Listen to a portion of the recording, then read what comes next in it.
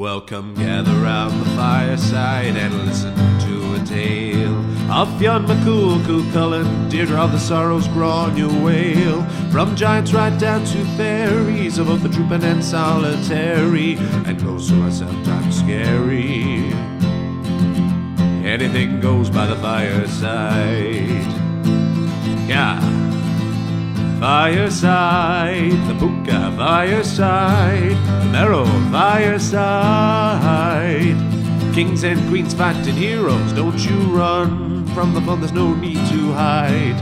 Sit by the fireside.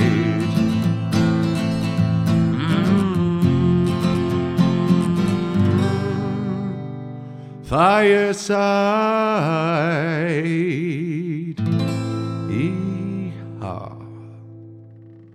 Hello and welcome to Fireside, the Irish storytelling podcast.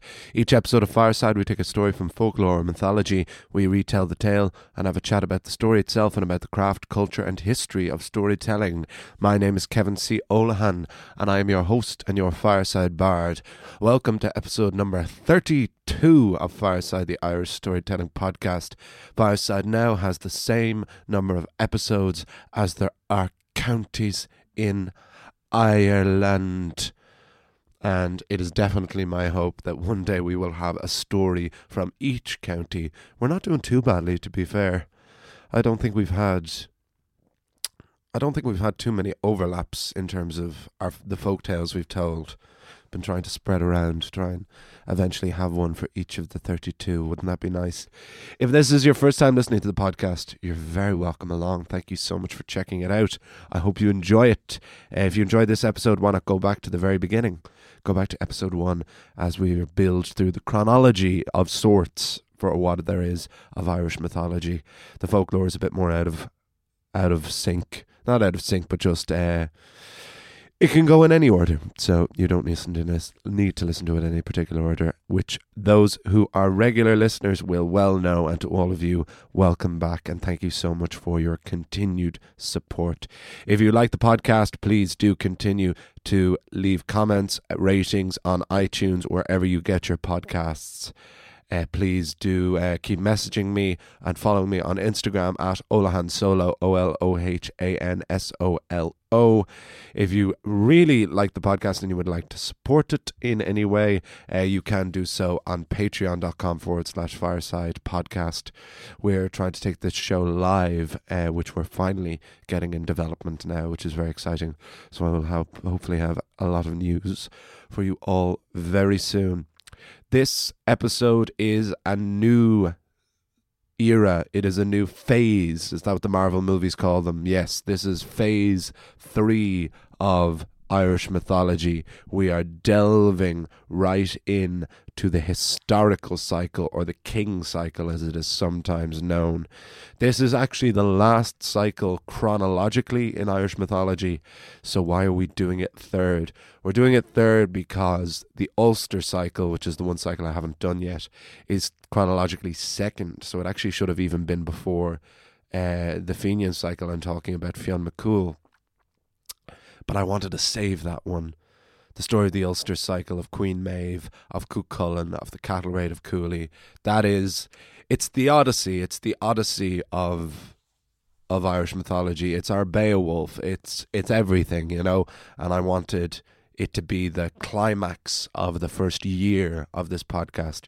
And the fact that it even can say that, I'm 32 weeks in now, but the fact that I can say that we are 32 weeks in, and that in like 20 weeks we will have done a year's worth of podcasts. That is insane. That is fantastic.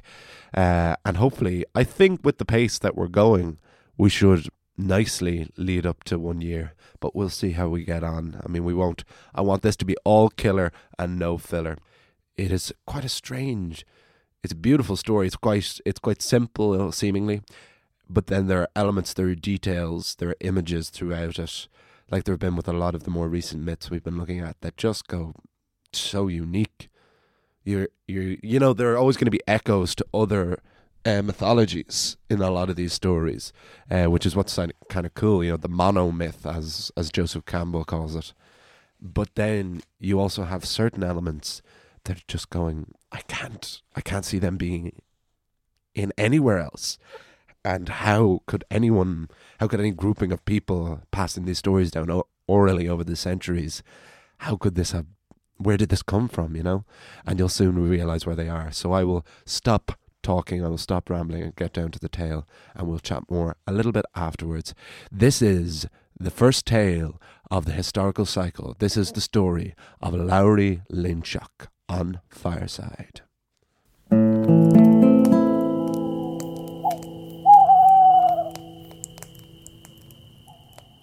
Loingseach. Once there was a benevolent, generous, and all-round good-skin High King of Ireland named Loingseach. Although the king was famed for his kind heart and giving nature, his path to the throne would not be so easy. In fact, it was one of the longest and most gruesome in Irish legend. This is that story. Lowry's grandfather had been the High King Laoire Lerk. Laoire Lerk had a wicked brother named Covach. Covach was jealous of everything Laoire had that he didn't. He felt every one of his brother's victories was a personal slight against him. The festering of such jealous paranoia wasted Covach away until he was barely skin and bone. People began to call him Covach Quail, Covach the Miserable. Laoire Lerk knew well of his brother's jealousy, but when he heard of his deterioration in health, Laoire could not help but feel sympathy for Covach Quail. So Laoire Lerk went to visit his brother in the hopes that he could mend their relationship and nurse Covach back to health.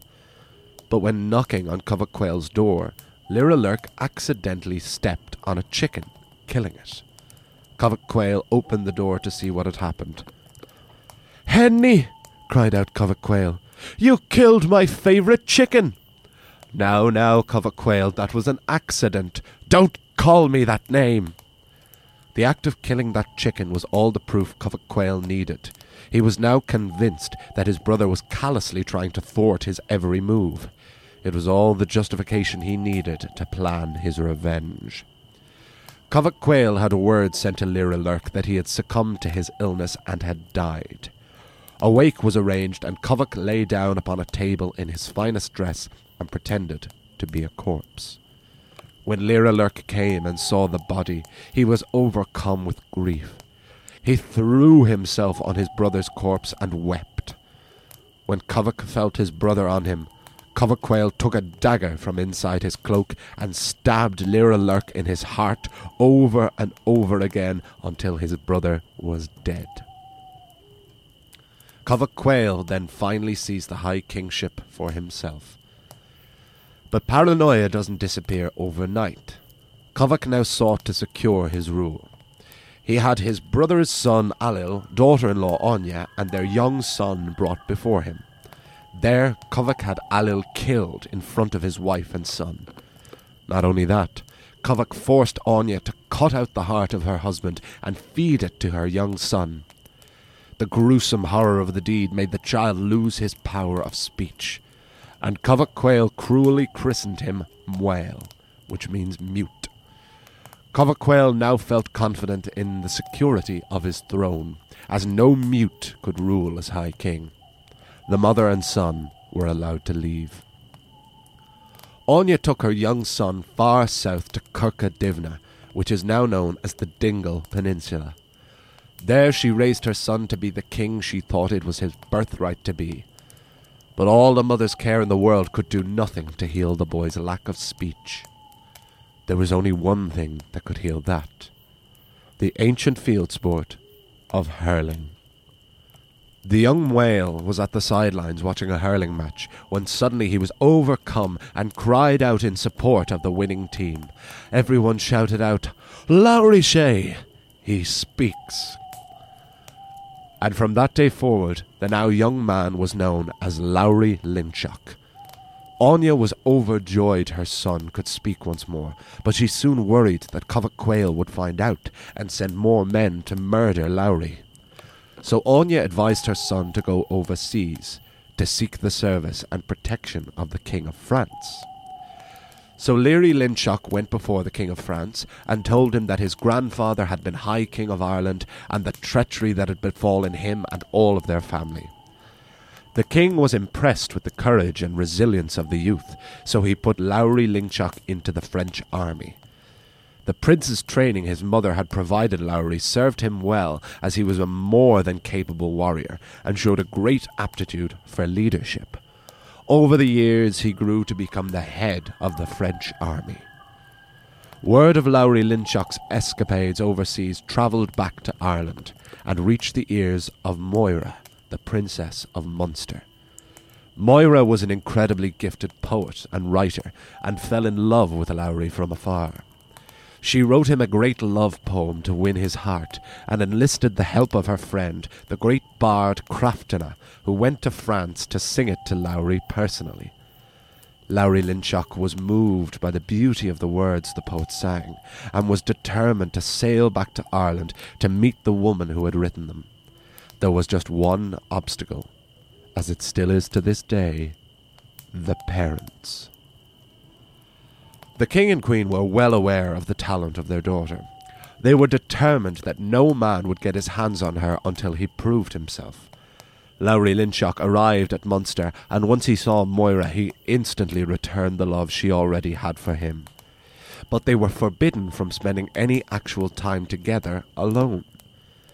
To ensure this, Moira's mother would sit in front of her daughter's bedroom door, sleeping with only her left eye open for half the night and her right eye open for the second half, to ensure that she could always keep a vigilant watch. This, incidentally, is how dolphins sleep every night. But the two would-be lovers still had a friend in the bard Craftina, who helped them once again. After dinner one evening, Craftina played a tune on his harp which sent every person in the household into a deep slumber. Everyone, that is, except for Moira and Lowry Lynchock. Finally able to be alone with one another, the two lovers retreated to Moira's bedroom and spent their first blissful and passionate night together. But the next morning, the king and queen were baffled by what had happened, and when they saw their daughter, they knew Moira had been with a man. They demanded to be told who he was, but Moira wouldn't tell them. So an audience was called with all the people who had been in the household the night before. Initially, the queen thought it was Craftina who had defiled her daughter, as who else could have lulled everyone else to sleep? But rather than let the finger-pointing charade continue, Lowry Lynchock stepped forward and, living up to his name, he spoke. "It is I who am the one responsible. Your daughter and I love each other. But you are so concerned with finding her the perfect husband, you refuse to even consider anyone. But this is your home, and I accept the consequences." Contrary to how they thought they would feel meeting the man who had won the heart of their daughter, the king and queen of Munster felt mollified. They too knew of Lowry's history and escapades, and could not think of a more suitable husband for Moira. In love, and now with the forces of France and Munster behind him, Lowry Lynchock realised he now had enough support to take back his birthright. It was time for him to take Leinster from his wicked uncle, Covac Quayle. Covac Quayle had murdered his grandfather, his father, and even made the young Lowry Lynchock eat his own father's heart. Lowry Lynchock nearly lost his voice again every time he thought of the trauma he had suffered at his uncle's hand. But even though he had the manpower, he was keen to avoid all-out war. Leinster was his ancestral home. In fact, Lowry was descended from the Lagan, the very people from whom Leinster was named. He would not slaughter innocents for merely being afraid of a murderous tyrant. So Lowry Lynchock gathered all the craftsmen in his service together and gave them a task to build a great iron fort, built with iron nails, iron tiles, with doors of iron, with hinges of iron. At no point did anyone question Lowry's intentions. They trusted his will. When the great iron stronghold was complete, Lowry had it coated with a layer of wood and straw so that it would not stand out from others. His fort complete, Lowry Lynchock sent word to Covac Quayle for a meeting to organise a truce. A truce to resolve the bad blood between them, to avoid further bloodshed. Cover Quail in true form was suspicious, so Lowry Linshock told him to bring as many people as he felt he needed to feel safe. Cover Quail brought his entire army. They arrived at the iron fort, which was camouflaged in wood and straw, but refused to enter. "This is a trap," thought Cover Quail. "Nonsense," said Anya, stepping forward. "If you feel that afraid of going into a dining hall, O mighty High King, I'll go in first to put your mind at ease." Lowry Linshock had to be restrained from racing forward to stop his mother, but Anya turned and caught her son's eye. She knew what the plan was. She knew this was goodbye. She knew this was the only way. Anya stepped inside the iron fort. Cover Quail felt satisfied. He and his armies followed Anya inside. Once the last soldier was safely inside, the fort was barred shut. More dry wood was then mounted and piled and set on fire. The iron fort cooked everyone inside like a pagan feast. Cover Quail, all his armies, and Lowry's own mother Anya perished. Anya knew what her son's plan was. Her life had been dedicated to his protection, to his attainment of revenge, to fulfill his birthright of becoming the High King at Tara. This was her final sacrifice. Lowry Linshock was devastated by the loss of his mother, but because of her, he had avenged his father and his grandfather, and now, unopposed, he became the High King at Tara. Lowry did have a long and prosperous reign, but this is actually not where his story ends, because Lowry Linshock had a terrible secret. No one knew exactly what it was, but they knew it had something to do with his hair, because Lowry would only get his hair cut once a year, and every year a barber would be specifically picked for the job. Once his hair was cut, the barber was put to death. This went on for many years, until one year a mother found out her only son had been chosen to cut the king's hair. She went to Lowry and begged for her son's life. Lowry was determined to keep his secret, but having lost his own mother, he couldn't bear to see the woman's tears. The barber's life was spared, on the one condition that he was sworn to keep the king's secret.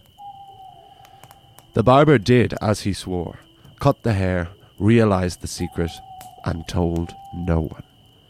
Which was fine, until it wasn't. The barber soon became very ill. A druid was summoned who told the barber that he must get the secret off his chest, and if he could not tell a person, he must go out into the woods and just shout it out loud. So the barber went as far and deep into the forest as his legs would carry him, until he came to a bulky, magnificent willow tree. He stuck his head inside, and at the top of his lungs shouted the king's secret. He immediately felt better, and was soon back to top health. But what was the secret? Well, not long after that, the bard Craftina, who had helped Lowry Linshock and his wife Moira so many times, broke his harp. Lowry had the forest scoured for the finest tree to make him a new one. The tree that was chosen was the very one the barber had told the secret to. It was chopped, crafted, and given to Craftina. The bard began to play, but it was the harp who sang. Gaw Cluas Coppel Lowry Linshock. Lowry Linshock has 2 horse ears. Craftina was the most well-renowned bard in Ireland, and soon all had heard his song. Lowry Linshock was mortified at the discovery of his secret shame, but soon found, to his dismay, no one cared. He was still a benevolent king, save for a few executed barbers, and who hadn't done that and worse? Lowry Linshock felt remorse for what he had done, and learned to accept the public knowledge of the secret he had kept all his life. And no barbers were harmed in the writing of this story. To be continued.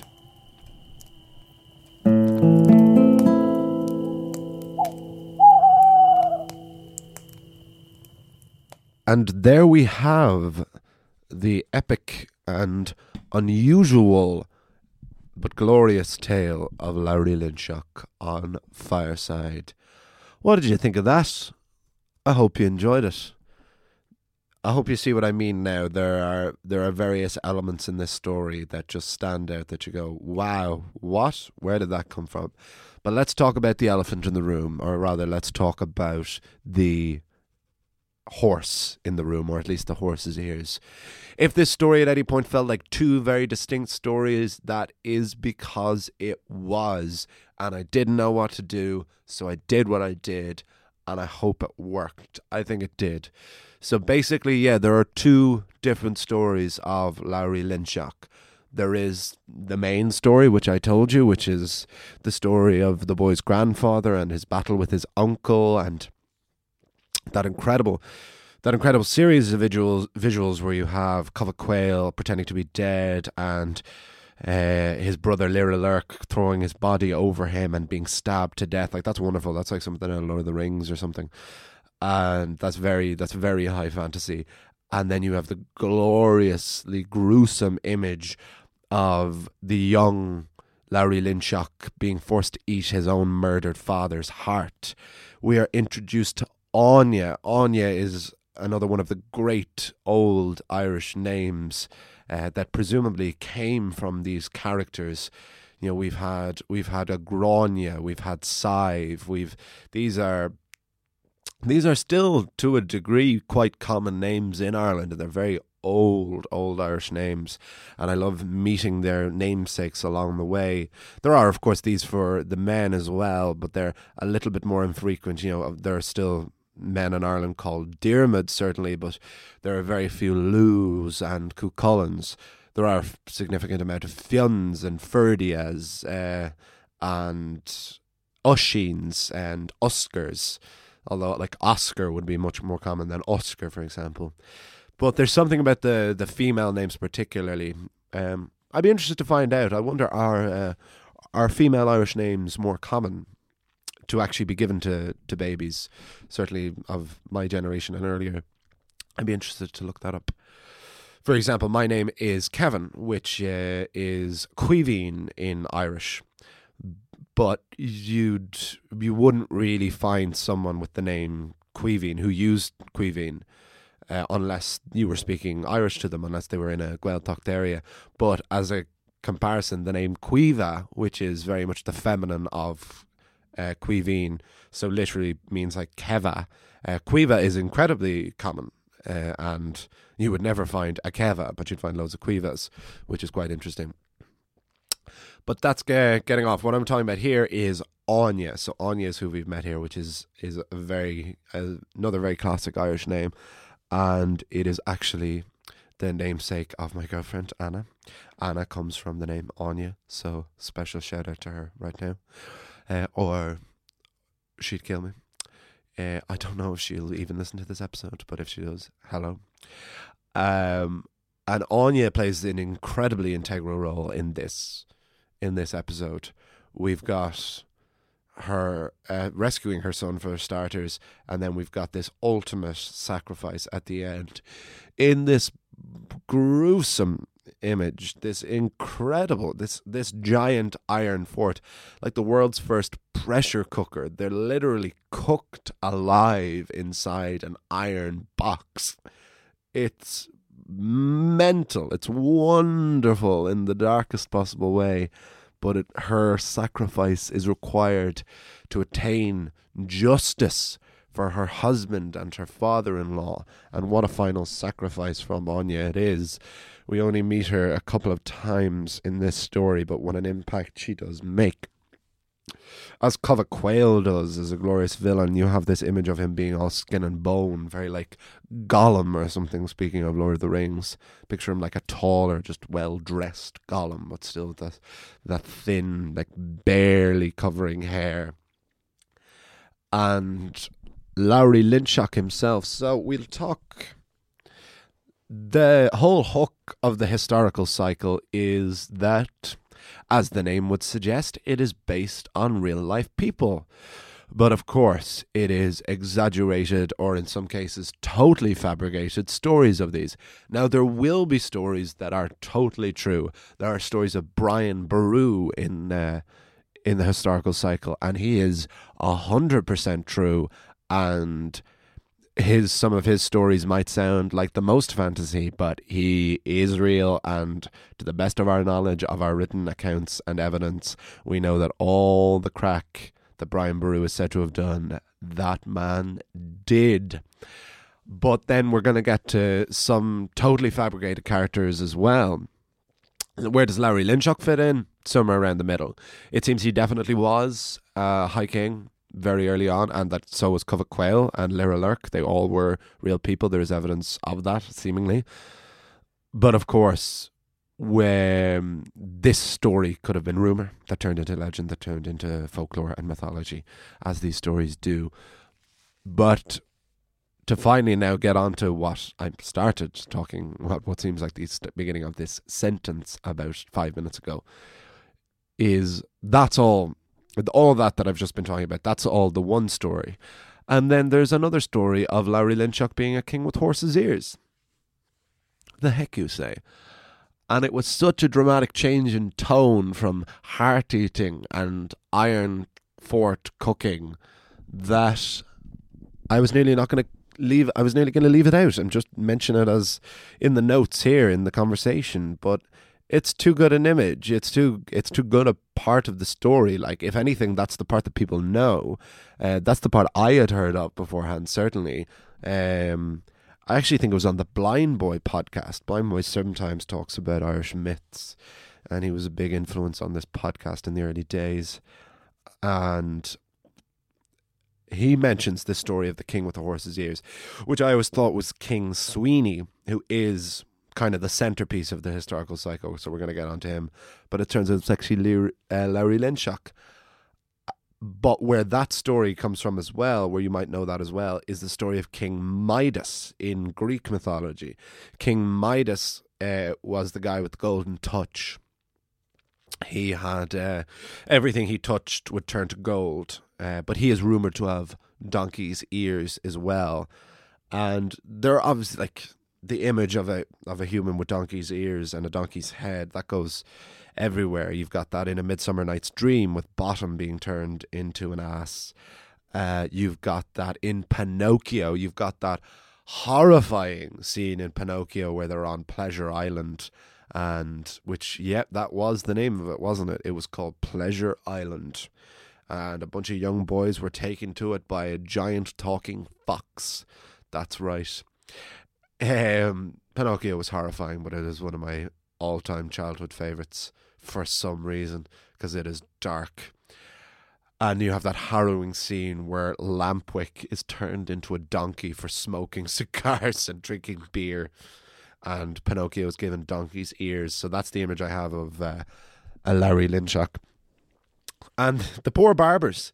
You've got then this entire side plot of the barber becoming sick and having to tell someone, and that beautiful plot twist of telling the tree, and the tree being cut down and crafted in the harp, and the tree in the hole, and the hole in the bog, and the bog down in the valley. Oh, I realised that just started to sound like you got that, and you've got Craftina with this harp that sings this, and that all happens in the Midas story as well. But I included it because that's Irish mythology, you know. It is about dramatic change in tone. That's if I could say one element about this that makes it stand out more than anything is severe shifts in tone from the almost absurd to the gruesome and the bloody, and I love that. I feel that is Irish, you know, and so it became very much like an after or a PS or a coda to Larry Lynchock's very kind of historical, you know, rise to power. Just this brief story about his reign of putting barbers to death. Craftina is a wonderful minor character we see here. That's a fantastic name, that there would be like an artist with the name Craftina. That is spelled Coraifftine, I think is how it's spelled, Craftina. and he's wonderful. I want to name a whistle or a flute craft, and I always like to name, especially Irish instruments. Irish instruments should have names, I think, and they should be like Irish mythological names. So I'll just have to buy a new whistle. Yes, the image of Moira we didn't mention. She only gets a brief little moment in this. But what's really nice is her little midsection of this story is her taking the active part in it. I really liked that in this story it is the girl who is not hunting down, but in pursuit of the man, you know. You've got the brilliant twist on that in Diarmuid and Grania, where Diarmuid pursues Grania, but Grania forces him to pursue her. And you've got another thing here where rather than the image of the man writing the beautiful poetry and going to sing it to the woman, you have the exact opposite. You have the woman writing the poetry and sending it. I love actually that it is Craftina who performs it, and that it's the words that Larry Loingseach falls in love with rather than the performance itself. There was something I really, really liked about that. But this incredible little bit of the King and Queen of Munster and their insistence that their daughter not marry a man who's not worthy, and the mother sleeping with one eye open all night. And that was a detail I saw in versions of this story. They mentioned specifically that she keeps the left eye open for half the night and the right eye open for half the night. And that is genuinely how dolphins sleep. I read a book on sleep psychology last year called Why We Sleep by Matt Walker. I highly recommend it. It's terrifying. It's terrifying. None of us sleep enough. We're all going to die. Well, we'll all die anyway, but sooner rather than later. To be honest, it's every person should read it. It's a very easy book to read, considering it's on sleep psychology. He lays it out very well, and he gives very practical help and guides to it. But one of the things he mentions in it is that dolphins are bi-brained. I forget the hemispheres of their brain are split so that they can shut one down and keep one going at the same time, so that they can constantly be swimming. So they have one half of their brain open for half the night so that they can keep swimming but still be resting and sleeping with the other brain. But human beings can't do that. We don't. We're not split brain, bi-brained. I forget the phrase for it. Apologize if there are any sleep psychologist fans of this podcast. I will start to wrap this up now before I start to and mumble and ramble a bit. So how the historical cycle will run, basically, it seems to be, from my limited reading so far, that it is more just a disjointed collection of stories, collection of cycles, rather than the Fenian cycle, for example, being essentially one continuous story with some side stories, but still very much being involved in the main characters. The historical cycle seems to just be, I suppose it has some kind of through line in that it is based on a dynasty, a line of kings, but they seem to be a little bit more random. But perhaps the numerous and many similarities and through line will show itself. But at the moment, there doesn't really seem to be, I have an idea of the story I'm going to do last, but the journey we get there is still quite up in the air. So there's going to be almost an approach like I do with the folk tales to the historical cycle. Overall, this was very much a very standard version of this story. I think one of the only elements I really kept to it was that I kept the audience a little bit in the dark about the King with the Horse's Ears. Usually it's revealed straight away. But I thought that kind of tied it quite nicely into the previous part of the story, that it made it more mysterious. Like, what was the secret? Like, the secret was as dark as, burning your mother alive in a giant oven. And then there's the rug pull of it being something so absurd as having horse's ears. And a lovely excuse to use a little bit of Gaeilge. Little by little, I'm going to get there. So I'm going to wrap things up now. But thank you so much for listening. If it's your first time, I hope you enjoyed it. If it's your second time, I hope you enjoyed it. If it's your 32nd time, I really hope you enjoyed it. Please do continue to support the podcast. Follow me on Instagram at OlahanSolo, OLOHANSOLO.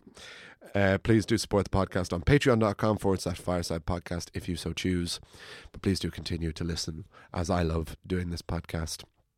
As a final thought, it feels like I haven't done this podcast in a while, so I had to take last Monday off. But don't worry, you won't have noticed a gap because I am a couple of episodes ahead of myself. So we're still able to be every week, as we always will be. And hopefully. I was a few days away. I went down to the Dingle Peninsula in West Kerry, and where I am greatly ashamed to say I had never been. Irish people are notoriously bad for seeing places in Ireland, as everyone from a country always is. The spectator sees more of the game, as Stephen Fry beautifully said once. I'm sure he got it from somewhere else, but I love that expression. But so I'm trying to bit by bit tick off all these bits, especially since I've got more and more into the folklore and the mythology. So we went down to West Kerry, and it was fantastic. It was just breathtaking. Like, I'm from County Wicklow, which is known as a very scenic, very hilly and mountainous county, and it is beautiful. I do think Wicklow is still beautiful, but Wicklow would be more like a painting, whereas West Kerry was just like living in a world. You know, you kind of look at a view in Wicklow and it looks like it looks kind of framed and very nice, but kind of contained. But the expanse of views of West Kerry, I've never seen so much fill my eyes. Just like these deep ravines leading up to these enormous mountains and ridges, and Dingle just kicks ass as a town. It's just awesome. Just the pubs, the tunes, the sea. Like, we got to go lovely sea swims, and we stayed just outside a village called Ballyferreter, which is tinier and even more badass still. Just highly recommend. Go. I can't wait to go back. You don't need any particularly American people coming over here. I know Dingle's always right top of your list. You do that right there, but please do. I couldn't recommend it more. And Irish people who haven't, please do go. You won't regret it. Okay, I'm going to see you all next week. We're going to have a folk tale. We'll see what that one's going to be. And I look forward to it, as I hope you do too. I will see you all. You will hear me all next week on the fireside, by the fireside, whatever. Goodbye. Bye. This podcast is part of the Headstuff Podcast Network.